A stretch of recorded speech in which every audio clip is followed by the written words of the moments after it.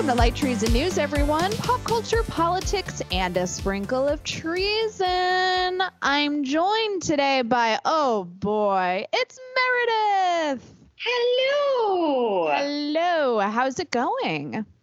It's good. You know, it's the usual. It's a cloudy Saturday during quarantine, so looking forward to another exciting day of being indoors. It's the same damn day every day, everybody. We're all trapped in Groundhog's Day, except somehow less interesting, but more terrifying.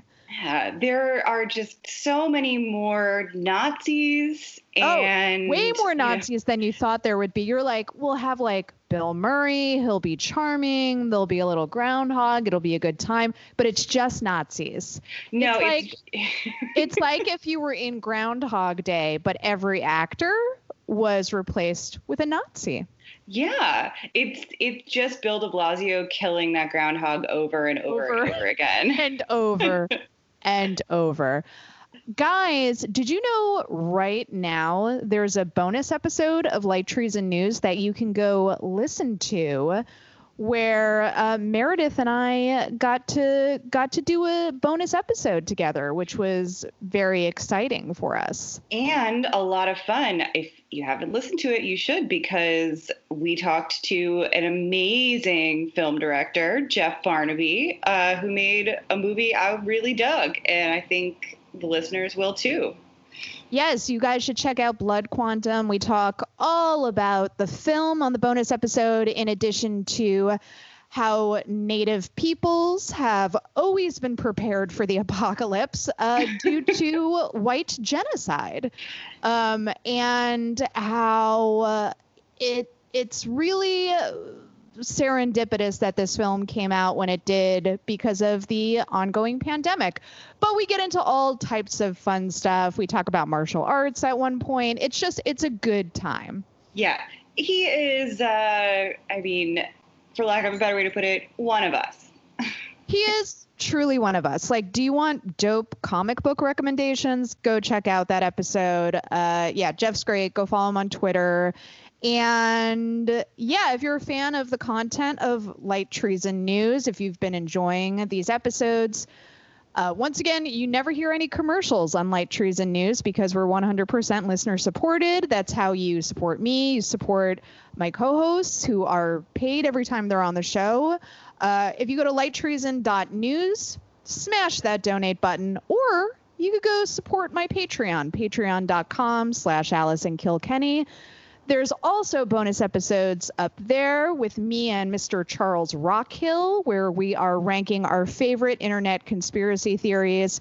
We really spiral on those episodes, you guys. We get into it probably more than we should.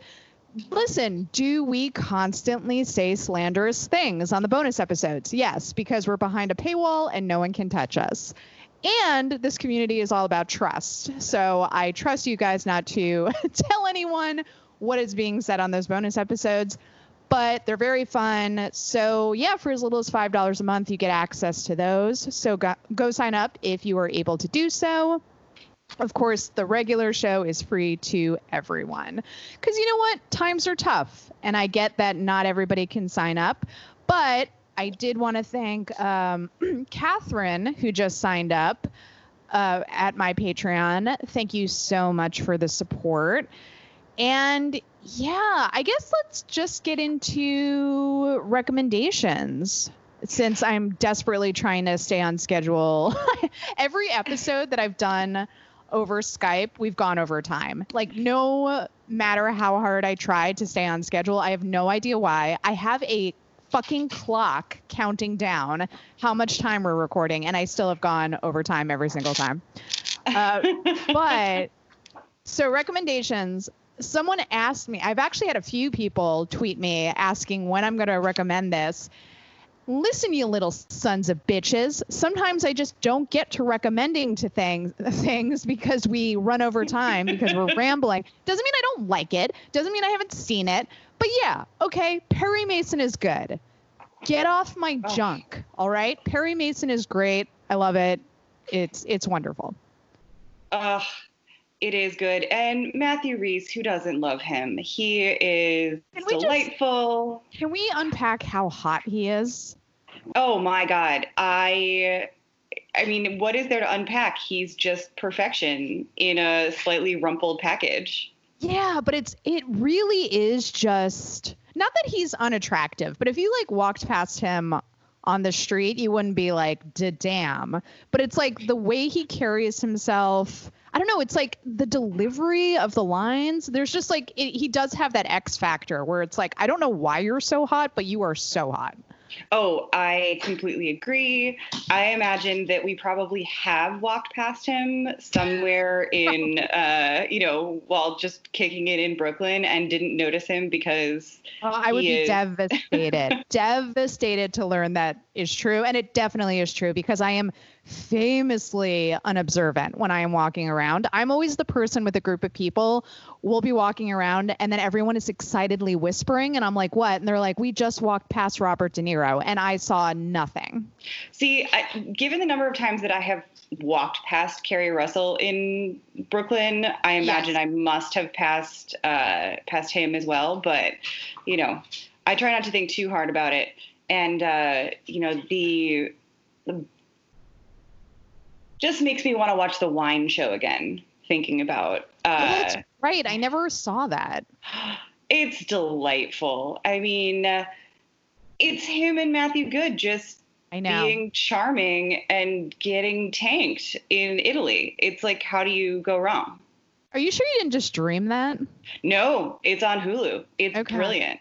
Oh, it's on Hulu? God, it's so accessible. I have to go watch it. All right, so I'm going to check that out. Yeah, Perry Mason's great. And when I originally, I really, really would have loved to be in the room when like Robert Downey Jr., who's an executive producer, was like pitching the show because it's such an odd take on Perry Mason. It's like, okay, it's Perry Mason. It's the Perry Mason that everybody knows. But when he was a young man, pre him being a lawyer, when he was like a dirtbag detective / failing farmer, in like the early 20th century in the United States. It's just like a very weird pitch. So when I heard what it was about, where I was like, oh, it's this weird sort of like film noir take of Perry Mason, like very, very dark. I have to say, like, trigger warning for intense violence.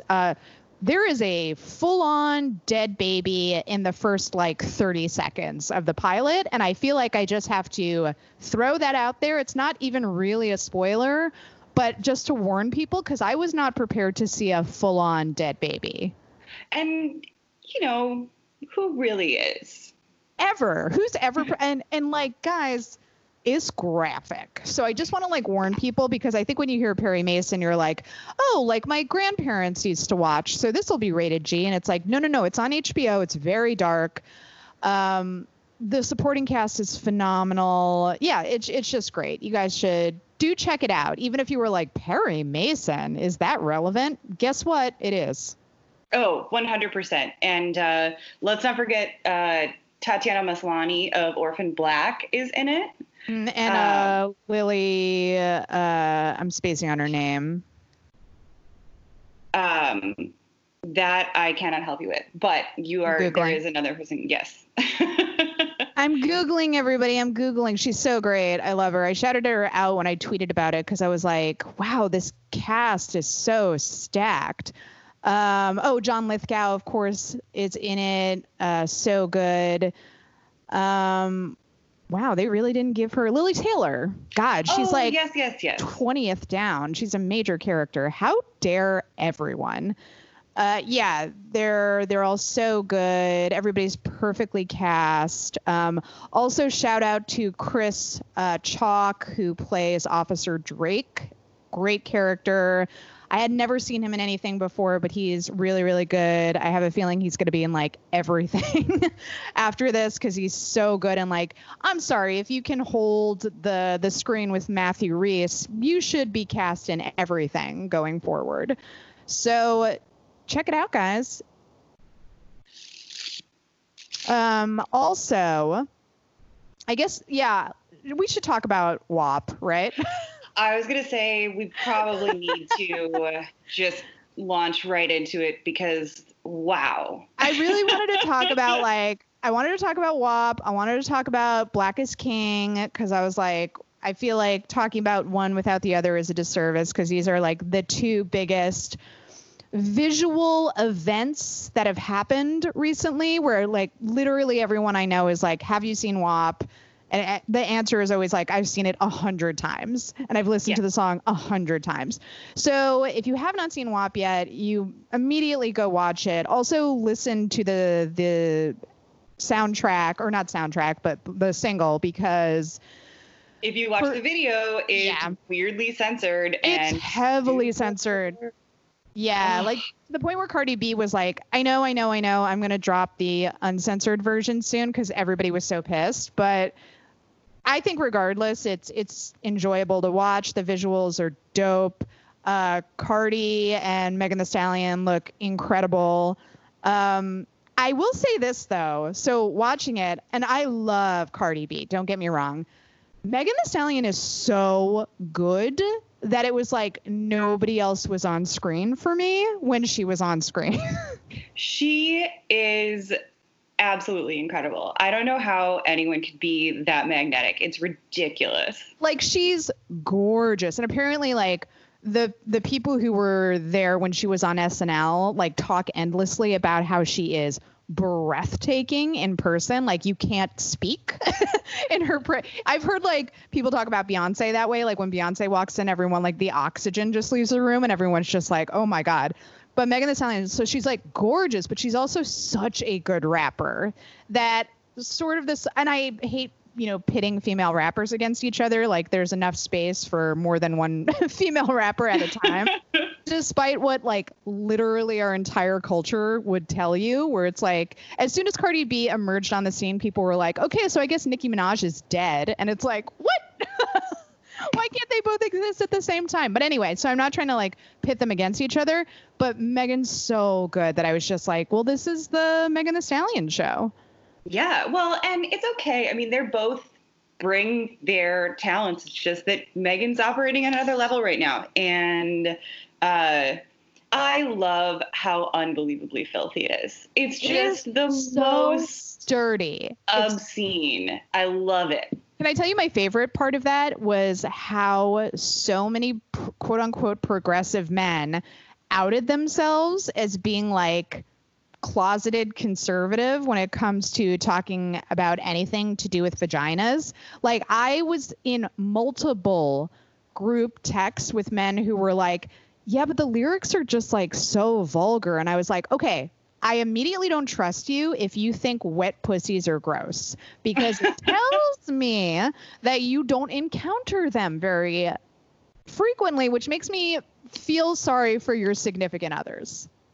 Yeah. And why are you like so worried about this anyway? This is, we know you watch porn. We know you definitely watch porn with dudes saying stupid shit about vaginas.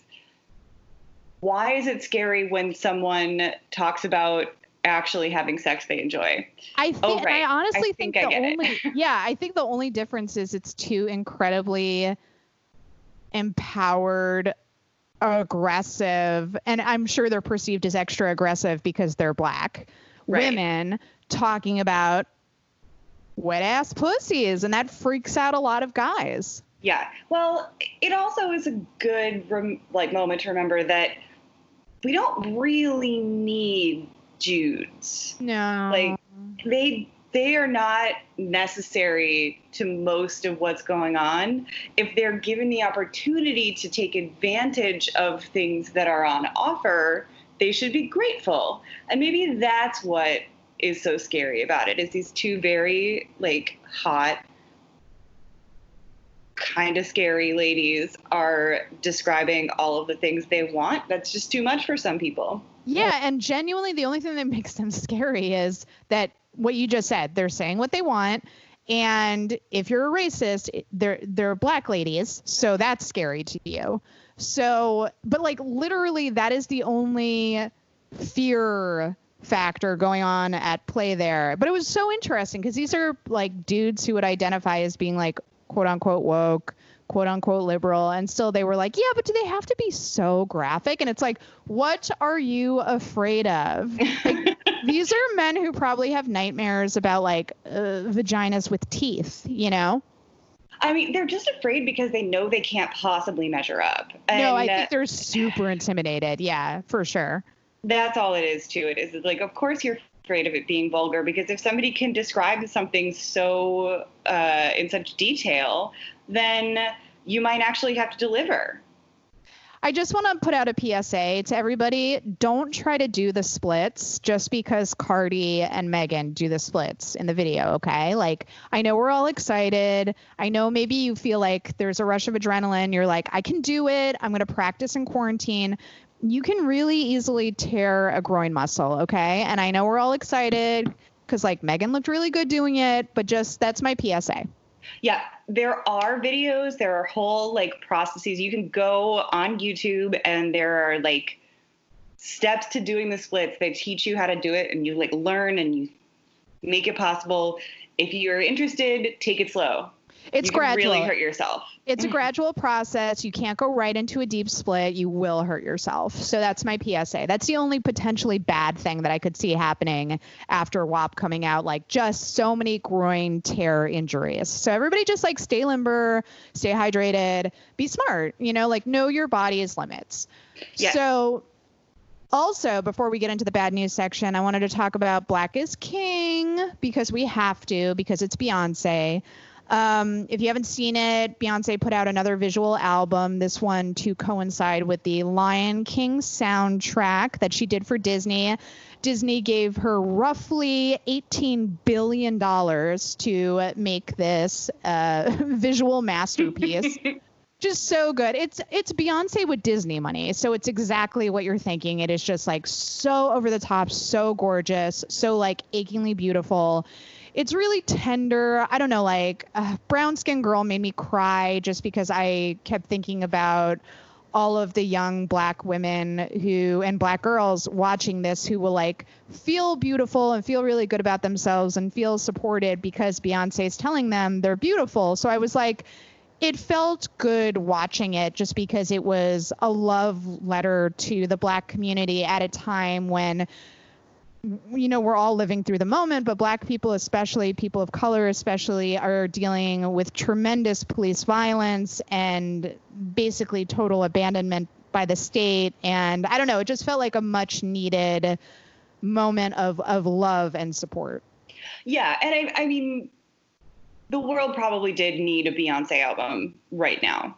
Yeah. It just reminding young women to love themselves, to feel proud, to also be unapologetic in culture and fashion and beauty, and just pull it all together in that totally meticulous way. She's a genius. It's ridiculous. And let's not forget, too, because, you know, a lot of, again, racists like to play the respectability politics bullshit where they're like, well, now that Beyonce is like almost a Madonna figure, because if you watch Black is King, she's presented as a Madonna figure through much of it. She is a mother, very maternal in this video movie. But let's not forget that Beyonce is very good friends with Megan Thee Stallion and has always rejected that kind of divisiveness where if anybody was like, Beyonce good, Megan Thee Stallion bad and slutty, Beyonce would be the first person to be like, go fuck yourself. Absolutely. And she does a lot to uplift, even, you know, set aside the early days of Destiny's Child, has been a huge supporter of women artists since then. Yes, you know. Absolutely. So yeah, check it out if you can. I think it's great. I have no time for these think pieces that are like, where is the space for criticism of Beyonce? And it's like, man, if you want to do it, have at it. But I don't know. Do we need to shit on something that made so many people feel good at this moment in time? I do not think that we need to be getting into that. If it's not your thing, it's not your thing. This is not there are genuinely reprehensible things happening in the world and in pop culture. So why not criticize those things and let people enjoy the absolutely gorgeous experience of Beyonce just being incredible. Exactly. Just back off. Let people be happy. Meredith, do you have any recommendations? I do. So there is a new season of the Danish show The Rain, in which teenagers essentially have to, like, the rain becomes poison. There's all kinds of conspiracies. A bunch of young people have to, like, survive and figure out what's going on. It's super weird. If you are the kind of person who likes dark, you would like this. I have a feeling, much like Dark, I'm going to need to rewatch was there 1 or 2 prior seasons of The Rain? 1 season. Okay, so that won't be as daunting to rewatch it. But I did watch The Rain. I remember liking The Rain. I have forgotten all of The Rain season 1. Yes, and I frankly can't remember if I dreamed some of what happened or if it really was part of the plot. But either way, it's going to be, I'm excited. The first couple episodes have been good. So I like that. I think people should be into it. Also, let me see. I had a note with stuff, but it doesn't really matter. Also the YouTube videos of these young twin brothers listening to pop music for the first time.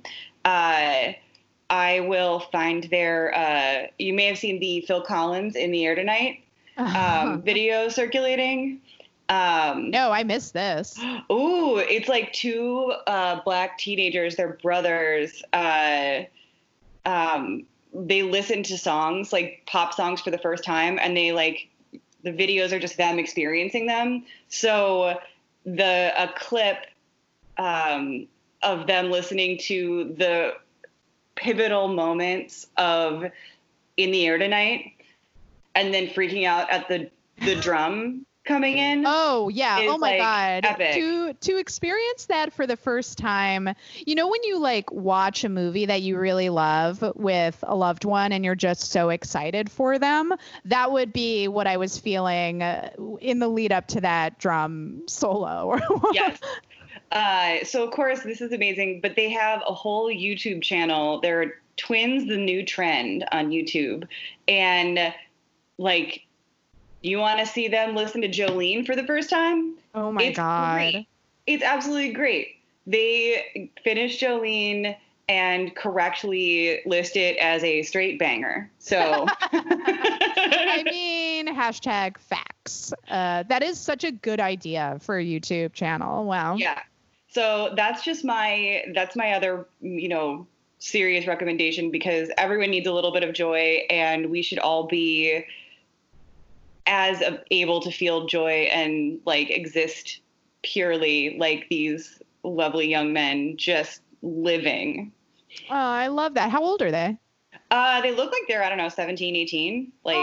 That's great. I love that so much. It's just, they freak out. It's so, and the Phil Collins thing has been, going around, and, it's like one of the jokes from 30 Rock that doesn't need to be canceled, where Tracy says, "I'm going to make you a mixtape. Do you like Phil Collins?" And Jack says, "I've got 2 ears and a heart, don't I?" So good.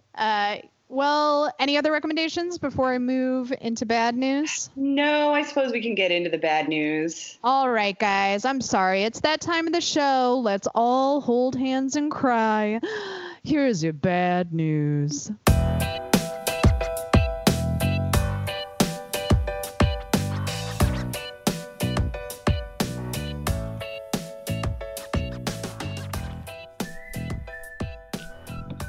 So first in bad news, I wanted to talk about the couple of very confusing executive orders that Trump announced recently. On Friday, he said he's going to pursue an executive order requiring insurance companies to cover pre-existing conditions.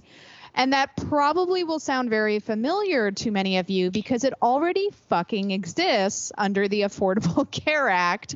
So understandably, a lot of people, especially on Twitter, were like, what is happening with this? And the only thing that I can think of is he is hoping that we already know that he thinks very, very little of his base and that they are stupid people who will vote for him no matter what. I think this is probably just a calculation that this is something that is almost a universal desire by Americans, and he's just sort of hoping they'll forget that it already exists under a piece of legislation that was signed into law during the Obama administration. Yes, and this is another one of those, oh, well, he said he's been saying that he's got a health care plan to replace Obama, like the ACA for 3.5 years. Mm-hmm. And he's always saying it's coming in 2 weeks. So if he just sort of throws a few things out there that already exist that people want, when they don't actually have insurance because nobody has a damn job. Right. I'm sure that this sounds, might sound appealing. So yes, I think he's just an illiterate moron who does these things without actually thinking about whether they exist and hopes that people just give him credit for it anyway, because that's right. That's his whole MO.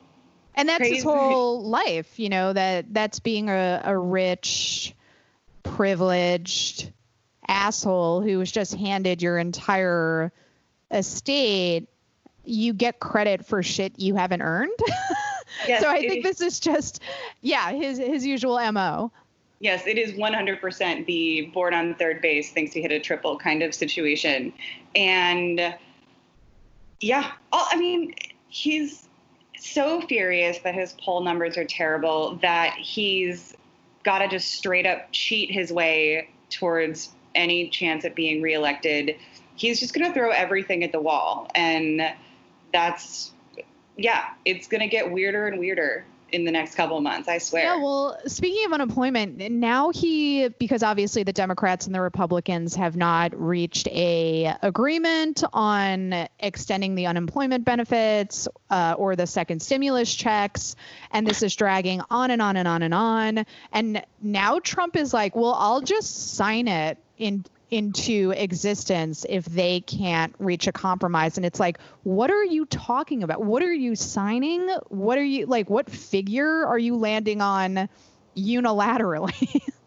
You're like, oh, I'll sign an executive order to make the money come back. Like, that's not how this works. It's just like him saying he wants to delay the election. There's all kinds of things he can't actually do, but he's desperate for approval. And so he's going to throw this stuff out there. Right. Well, speaking of his executive orders, now TikTok is threatening to sue to block Trump's executive order effectively banning the Chinese-owned video sharing app in the United States in 45 days, calling the president's action a dangerous precedent threatening open markets. So this is the one executive order that I'm like, this might happen. Yes. And who knows what it's going to look like? I mean, that he's demanding that they sell and that the U.S. government get a cut because that's like what deals are. The whole thing is just, I truly do not understand why this has become such a thing for him. Like, is it just literally the only thing I can think of is it's just China bashing. And again, like we've talked about this a bunch on the show. This is not to excuse anything shady that TikTok is doing. Obviously, there's a lot of privacy concerns, as there is with a lot of apps that we all use, including like Facebook. But I have to imagine, like, why is he so fixated on TikTok rather than, say, like Zuckerberg, where there's as many, if not more, privacy concerns and also like international ramifications in terms of like our election and stuff like that. Like, if you're worried about TikTok, you should also be worried about Facebook if your primary concern is privacy violations. The only thing I can think of is it's just China bashing for him, which is, he loves to do it. Yeah, well, and you mentioned Facebook. I mean, they have a lot of connections to American-based companies and get a lot of allowances to be able to, have misinformation, sent through. They actually have control over the kind of bullshit that goes up. So they're like connected to the meddling, as opposed to with a foreign company, it's not in their control. Right, exactly. Yeah, it's occasionally useful for powerful people in the United States. Yeah, he was on a real roll because when did he say this? Oh, I guess on Monday night he was asked about the staggering death toll from coronavirus in the United States, and he responded, "It is what it is." 1,000 people are dying a day. Look, it is what it is. Especially now that there's this new figure coming out that by the end of the year there might be 300,000 deaths in the United States. It is what it is, you guys. Yeah. I mean, you could die at any time. You could get hit by a bus. You could have an air conditioner fall out onto your head, out the window and onto your head. We just don't know. And it is what it is. Yeah. I mean, by getting up every morning and living, you are risking death. So this is just how it goes. It's why we have to open up the economy and the schools, guys. This is just how it goes. This is the next thing I wanted to talk about. But before I get into the reopening of the schools, so I just remember circling back to the Affordable Care Act when everybody was calling it Obamacare, and there was all of this like right-wing fear-mongering about death panels. How they were gonna force you to get care or deny you care because you weren't going to be in control of your health care because you would have access to it. Yeah. Mm-hmm. Yeah. Where did all of that concern go now that we literally are asking teachers to go back to work, putting their lives on the line to teach kids? Because, there's been a lot of press about how kids don't die as frequently from coronavirus as adults do. At least right now, according to all the evidence, that seems to be true. Not that kids can't die from it. They can die from it, but it's just statistically less likely to happen. And they can carry it asymptomatically. So your kid could go back to school never knowing they have coronavirus and pass it on to their teacher and kill them. Yeah. So we're now asking teachers to put their lives on the line, but there's like no concern from the same people who were like death panels, death panels, death panels. It's like, well, now we actually have a type of death panel where we're asking poor people who might need schools for stuff like childcare to send their kids to school so they can, eat well or relatively well throughout the day. We ask poor people every day to make these life and death decisions, but that's not a form of a death panel. No, because it doesn't have anything to do with the market, Allison. These children are lucky to be getting any education at all because we could have them in the factories like the good old days of the late 20th century. I just miss when like a 5-year-old would go get me coal. Their tiny hands can really get in there, and you don't need to know your ABCs for that kind of stuff. And if they are going to be, if they're not at risk in the same way as adults, maybe we should be making them the essential workers. Right. Get them little face shields and send them the fuck in there. What are we doing? We're raising a bunch of snowflakes. It is time to give all of the Postmates jobs to children on tricycles. I want a baby wagons. I want a baby to bring me a bagel right now. Right now. What the fuck is your baby doing? Give it a bagel. Bring it to me. If you can toddle, you can cut that thing in half. So New York State, which let's just remind everybody, not that long ago, we were the epicenter of the outbreak. Over 30,000 people died. It was kind of a big deal. But guess what, you guys? We are now one of the few places in the country that is reopening our schools, which is just great. everybody is super psyched about. I've spoken to many of my teacher friends who just can't wait to maybe die because of this dumb fucking decision. And, the other major cities are not doing this. And fucking de Blasio and Cuomo's reasoning is, well, our transmission rate is only 1% right now, as if it's going to stay that way once the schools are open. And we've seen in Georgia entire classes being quarantined within a day of school being open because somebody tests positive. Yeah, I'm sure people have seen this photo on Twitter at North Paulding High School, which is just outside Atlanta. One of the students named Hannah Waters took a photo of her very crowded high school hallway.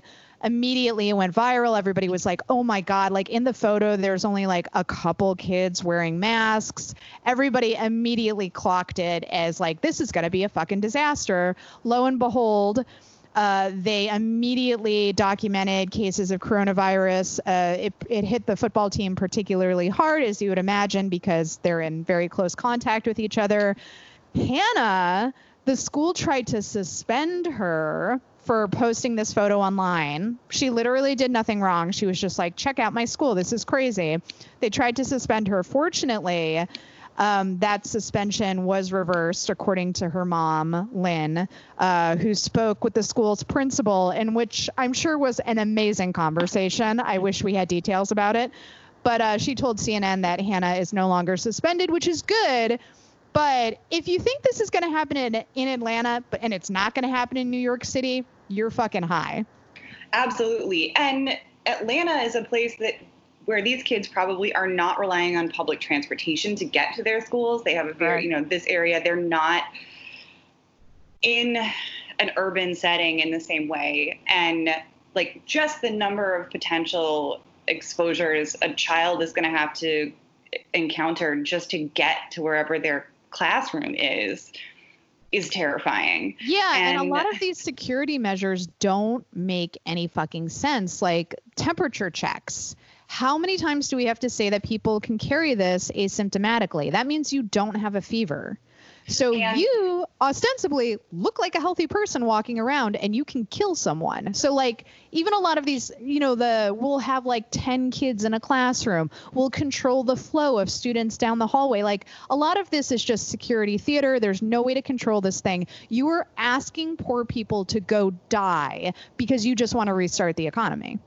And in New York also, because the schools are all so old and so shitty and have been falling apart for decades, they don't have the kind of ventilation systems that are necessary to actually make it safe. And they can't have classes outside for part of the fall because all of the barriers that would be necessary to actually set up those spaces outside are currently in use by the NYPD to block off precincts from potential protesters. Oh my God, yeah. I mean, were you excited to breathe in black mold before? Now you have black mold and corona. It's awesome. And when you think about the racial disparities for health in, throughout the boroughs, yeah, just add a bunch of add coronavirus to all of the terrible pollution in the Bronx that gives every child asthma. That's not going to cause an issue. Yeah. By the way, if you want to talk about a bunch of high risk people in New York City, we have tons of high risk people because of exactly what you just said, asthma. If you get coronavirus and you have asthma, it's going to be a bad time. Yeah. And, we're just starting to see some new research that suggests that children, even if they don't get sick in the way that we've noticed coronavirus doing things already, it could still have long-term health effects for them in the same way that we're now seeing that people who get corona end up with, severe heart damage, brain damage, long-term lung damage. Like kids can actually deal with that stuff without having any of the acute respiratory symptoms. It's real fucked. Yeah, that's one of the most upsetting things about this. It's like, we don't even understand this thing yet, and we're like, just throw the kids back into school. We're just scraping the surface in terms of understanding the neurological side effects of coronavirus. We don't even understand this thing, and they're trying to reopen everything again because the economy. Yeah. Well, and the economy is not going to get any better as long as this shit continues, because we haven't even seen the worst effects of it. We don't know how many businesses are going to close beyond the ones that have already said they can't reopen. If we can never reopen because it's never safe, because we just are waiting on a magical vaccine that no one's going to take because we have a bunch of fucking idiots in this country. Yeah, that's the thing. They keep saying it'll be free to everybody, and it's like, cool. The anti-vaxxers still won't take it. Yeah. The cost will not be the issue. It's the fact that we already have people who believe vaccines cause autism. If there's any problem whatsoever with an early dose, any of the testing, any sort of negative side effects, done. It's over. We'll never be herd immunity. We'll live in a disease-ravaged hellscape forever. And we'll never be allowed to travel, so we can't even flee. Right. Yeah. Oh, yeah. No country will take us. Yeah. There's an amazing video. Somebody put it up on Twitter where it's just Yakko from Animaniacs doing the country song, and then it's all blanked out and just the music, except for the like 5 countries that Americans are allowed to travel to. That's so good. I think I saw people posting that, and I was just like, what is this? So speaking of not even really dealing with the consequences of this yet, I wanted to talk about evictions, because I really, really feel like we're sort of in the suspension period of, when you're on a roller coaster and the roller coaster starts to come down, and for a second you're weightless, but you haven't actually started plunging yet. That's the period we're in right now, because there are 30 million to 40 million people in the United States at risk of being evicted by the end of the year, according to a report released on Friday by the National Low Income Housing Coalition. And Congress is just sort of like not doing anything. Congress is not doing anything about this. Here in New York City, there was sort of this like milquetoast agreement where it was like, well, you can't legally evict people, but we're still going to have like a running tally of how much money they owe you. So really not canceling rent or fixing the problem, just sort of being like, you can't throw people out onto the street, but you're still going to ruin them financially at the end of this. Don't worry, landlords. Yeah. Well, and I think I saw like 1 in 4 people under, God, now I can't remember this. The number, like when you actually start getting into the statistics of how many people have not been able to pay rent in August, and that's, on top of who might have already been struggling before. Yeah, we're looking at a massive crisis, and we could have seen this coming. You know how easy it was to see it coming? The TV show I work for, Patriot Act with Hassan Minaj, did an entire episode about the impending eviction crisis. Yeah. Back right at the beginning of the pandemic. And it's just not, and what's even more infuriating is that it's not really these poor mom and pop landlords who was like, well, if I don't get the rent, then I can't pay my mortgage. No, right. The people who are going to be kicked out and are going to be losing their homes are almost certainly renting from, renting houses from whatever consortiums that are ultimately owned by hedge funds and vulture capitalists that have bought up vacant housing stock in the wake of the crash of 2009 and have turned what used to be homes that people owned into rentals. So Meredith, are you saying bad people benefited from the financial meltdown? Yes. I know it's controversial. What? But I am. Wow. Okay. Well, that is breaking news here. Guys, on that note, that's enough of the bad. Let's end things on a good note. Here's your good news. Woo!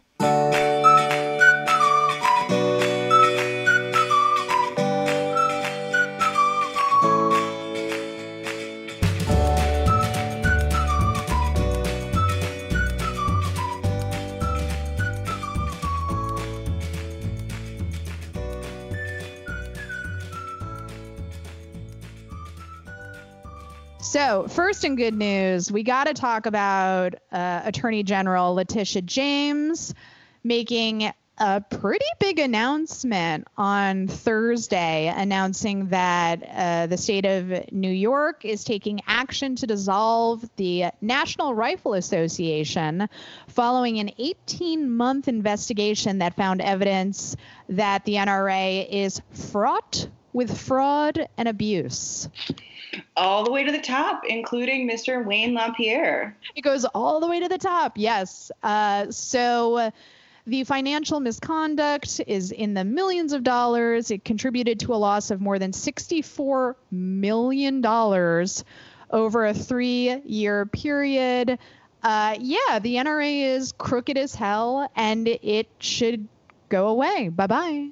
Yeah, not only do they support death machines under the guise of supposed freedom and love to have mass shootings happen all the time, they are super corrupt. It's a really fun combination. We get death and corruption. Oh my God, I saw a tweet, and forgive me, I forget who tweeted it. I don't want to crib it without citation, but it was too good not to paraphrase. Somebody was like, man, between this decision and schools being closed, it's been a rough year for the NRA. Like, yeah. One of the only positive things to come out of the fact that nobody can actually go anywhere is that we've had far fewer mass shootings. Isn't that great? We just had to shut down all of society, and not a lot of mass shootings. We've had a couple, but nowhere near the amount that we used to have. And all we had to do was completely shut down everything. Yeah, it's depressing. And, it's also, and, fuck the NRA. These are people that believe that, teachers have been scrambling to make sure they've been learning how to train little tiny children to survive active shooter drills. But now they're pussies because they don't want to die of a virus. They're willing, they already go to school knowing that they might get shot, but yeah, this is... I don't understand this sort of back and forth treatment with teachers where it's like, we don't trust teachers. Teachers are the lowest rung of society. They're greedy. Anytime they go on strikes, they're hurting our kids. But also, let's arm all of them because we trust them implicitly not to shoot our children. It's like, which is it? Do we trust teachers? Do we not trust teachers? It's like teachers have become this sort of malleable figure in our society that the right just uses them however they want to. Yeah, they're greedy and lazy. They only work 9 months out of the year. They don't deserve to be paid a livable wage because they're basically just babysitters, but also they have to make sure that they're all fed, all of the children are fed, fed enough that they all potentially severe behavioral issues are dealt with without any extra aid, and they're supposed to pay for their own school supplies. There's an entire donation platform that's dedicated entirely just to, here's all the things I need for my classroom. I don't know why just the presence of that or a GoFundMe campaigns for I have cancer, please help me not lose my house. Why that wasn't a bigger wake up call for our society where it's oh my God, people, you basically have to hope you have enough social clout so you can just not die in the United States. Yeah, but we apparently don't care. We are a failed state, and this is unfortunately probably as good as it's going to get. Wait a second. We're in the good news section. So the thing I wanted to talk about is, and I'm trying to remember the last time I saw a poll about this, so it might not be updated information, but the last poll I saw, even a lot of gun owners hate the NRA. Yeah, and their particular brand of nonsense, if they have to open up actually show their membership list, what they've been trying to avoid, we're going to see that they probably have significantly fewer members than they claim because at least been rumored that they keep, lifetime members on after they die. Oh, interesting. Okay. So we'll actually find out that they're a much smaller group, and it's really just the money that's keeping them powerful. So if we can take that away, it's oddly comforting that there are fewer NRA supporters than we might think.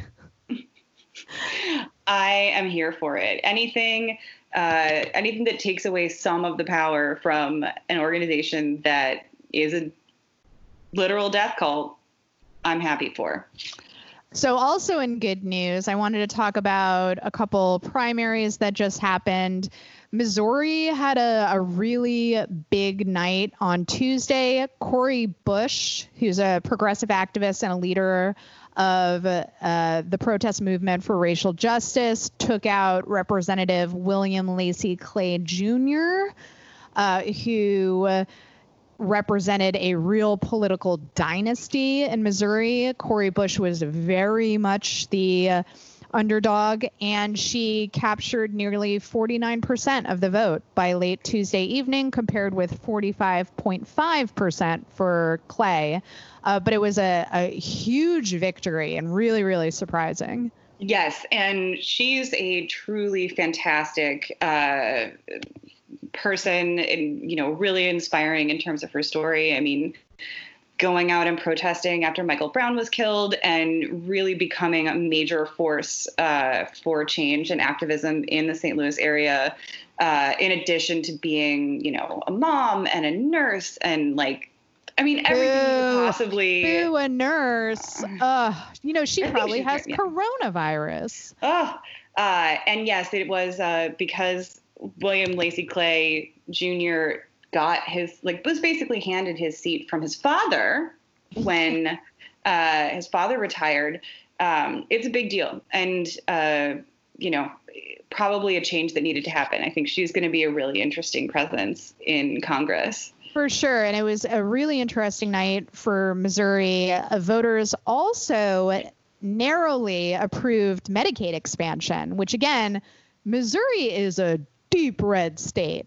So the fact that Cori Bush won, the fact that they approved Medicaid expansion is a big fucking deal. And actually, I hate saying that these primaries point to or indicate anything for national trends or what might happen for the presidential election, but I'll say it's very interesting that this shit is happening in Missouri. Yes, and it's another sign that actually people are capable of voting in their own interests if they things get dire enough. So we could see some really good stuff happen. And also, weirdly enough, a lot of the support was coming from the suburbs. So that could also have a lot of, despite the fact that suburban people are still very likely to vote for Trump. Yeah, some people seem to be, getting the message. That's one of those things. It's like I'll vote for Medicaid expansion if it benefits me, because it's like I want Medicaid, But yeah, these people could also just turn around and vote for Trump because they're scared of black people. Yep. Can I add something into the good news section because it makes me so happy? Absolutely. Is it primary related? Because I have one other primary story. It is related to politics, but it's not primary related. So okay, go forth. Yeah, just do it after me. So other primary election results. All 4 Native candidates running for office in Kansas won their primary elections on Tuesday, including one who is the presumptive winner of a state house seat and will become Kansas's youngest sitting legislator, 26-year-old first-time candidate Christina Haswood won her Democratic primary with 70% of the vote. She crushed it. Absolutely wonderful. And another place where you wouldn't necessarily expect to see a lot of really fantastic victories, but Kansas, yeah. I mean, that's really amazing. And, credit to the candidates and the organizers and activists who supported them. But yeah, really exciting that these were results in Missouri and Kansas. Yeah. And I just hope that this trend continues, and maybe we can actually see some positive changes coming at the state level in places that have been really run by scary conservative legislatures for a long time. Yeah, and I just want to shout out Stephanie, who's the one who sent me the story about Missouri voting to expand Medicaid. Thank you. And anytime you guys have good news or bad news stories you want to send me, you can tweet them to me at Allison Kilkenny or at Light Treason Pod. Meredith, good news me. Did you see that the Libertarian Party's 2020 candidate has been bitten by a rabid bat? I did, but it didn't occur to me to put it in the good news section, but I absolutely should have put it in the good news section. Look, it's not, I mean, the candidate getting the vaccine, if you are bitten by a potentially rabid animal and you can get the vaccine and get the treatment, rabies is totally treatable. You will not end up being old yellered. And that is why I think it goes in the good news, because it's literally very rabid. Funny. It's very funny. Somebody, again, God, I hate just like loosely quoting Twitter, but I don't want to present it as my own joke. But somebody was like, wow, it turns out Batman is a libertarian. And I was like, shut it down. That's the funniest fucking thing I have ever heard. Oh, it's so good. It's so good. Also, listen, I know there are bats in rural communities. I know this is not as rare as people think. It's like when all the liberals were like, feral hogs. Who has feral hogs on their property? And it's like, actually, a lot of people. But I don't know. Getting bitten by a rabid bat has to be pretty statistically rare, right? It is pretty rare, yeah. Okay. I mean, damn. Yeah, my only experience with bats is the summer when the bats came for me, which was 2002. Wow. By the way, that is the name of your autobiography.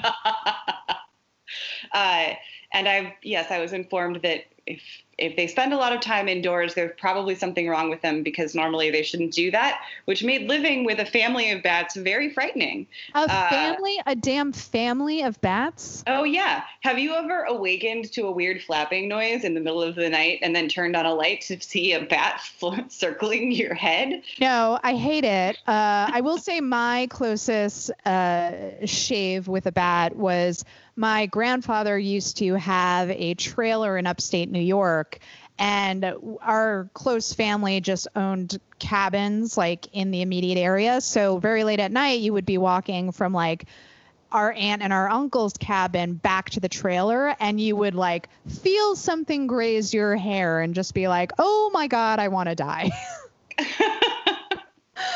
Yeah. Well, that in addition to the family of bats, there was one time I was sitting in the back seat of a friend's car. We were driving, and I feel a leaf come and like hit my side. I'm, wearing a strapless dress, and I go to pick it up and throw it out of the window. Oh my God! It was a bat. It was a damn bat, everybody. It was a bat. I told you, the bats came for me. So, as someone who knows about bats, this is good news. It's funny.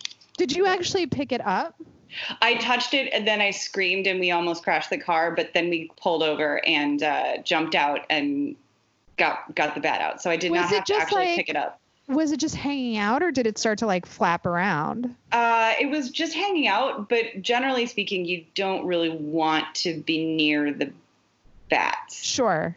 Yeah, just a good guys, don't attempt to do splits right now, and don't pick up fucking bats. All right. And also, don't say that I don't ever provide educational material on this show, because those are two good pieces of advice. We are doing service. This is a service podcast. It should be a nonprofit. It shouldn't. So lastly, before we sign off, I wanted to talk about Jerry Falwell Jr. and just the terrible, terrible luck that has befallen him. He, of course, has had to take a leave of absence from Liberty University for practically doing nothing. All he did, you guys, was post a photo to his Instagram account in which he has his arm around a pregnant woman with a bare midriff at a private party on a yacht, and he's holding a glass of what appears to be an alcoholic beverage, though he referred to it as black water. Don't know what that is. When he quickly deleted the photo. Oh, also his pants were like kind of undone. Oh, yeah. Definitely unzipped. So he quickly had to delete it because everybody was like, the fuck? people called him to be like, what is this? What happened? And he gave a very, very weird interview with a Virginia radio station. He said he apologized to everybody and he promised his children, I'm going to try to be a good boy from on out. Okay. He identified the woman as his wife's assistant. And apparently other photos emerged showing his wife was there, several of his children, their spouses. So like it seemed like, this was a whole family thing. But still, people were like, hey, at Liberty University, we're not allowed to engage in any kind of debaucherous behavior, including drinking alcohol. So you're a fucking hypocrite. So he has been forced to take a leave of absence. And I'm putting that in the good news section. And I think it belongs there. Let's leave it. And anytime something happens that exposes the hypocrisy in people who deign to be slut-shamey moral arbiters, we should definitely enjoy their downfalls. You have my promise. Anytime anything bad happens to Ellen or the Falwells, it goes in the good news section, everybody. That's my commitment on Light Treason News. You're welcome. Yeah. Okay, this is a service podcast, everybody. That's enough for today, guys. Everybody, please follow Meredith on Twitter at Meredith L. Clark. Go listen to our bonus episode, will you, with Jeff Barnaby, director of Blood Quantum. Watch Blood Quantum. It's a good fucking movie, especially if you're a fan of horror and you're afraid of native people killing white zombies.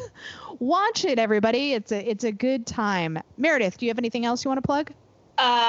Nothing to plug for the moment. At some point in the near future, there will be an article in which I talk about what it's like to have a corgi and what people should know before they get that dog. And so more opportunities to learn about my beautiful dog, Rosa Luxemburg.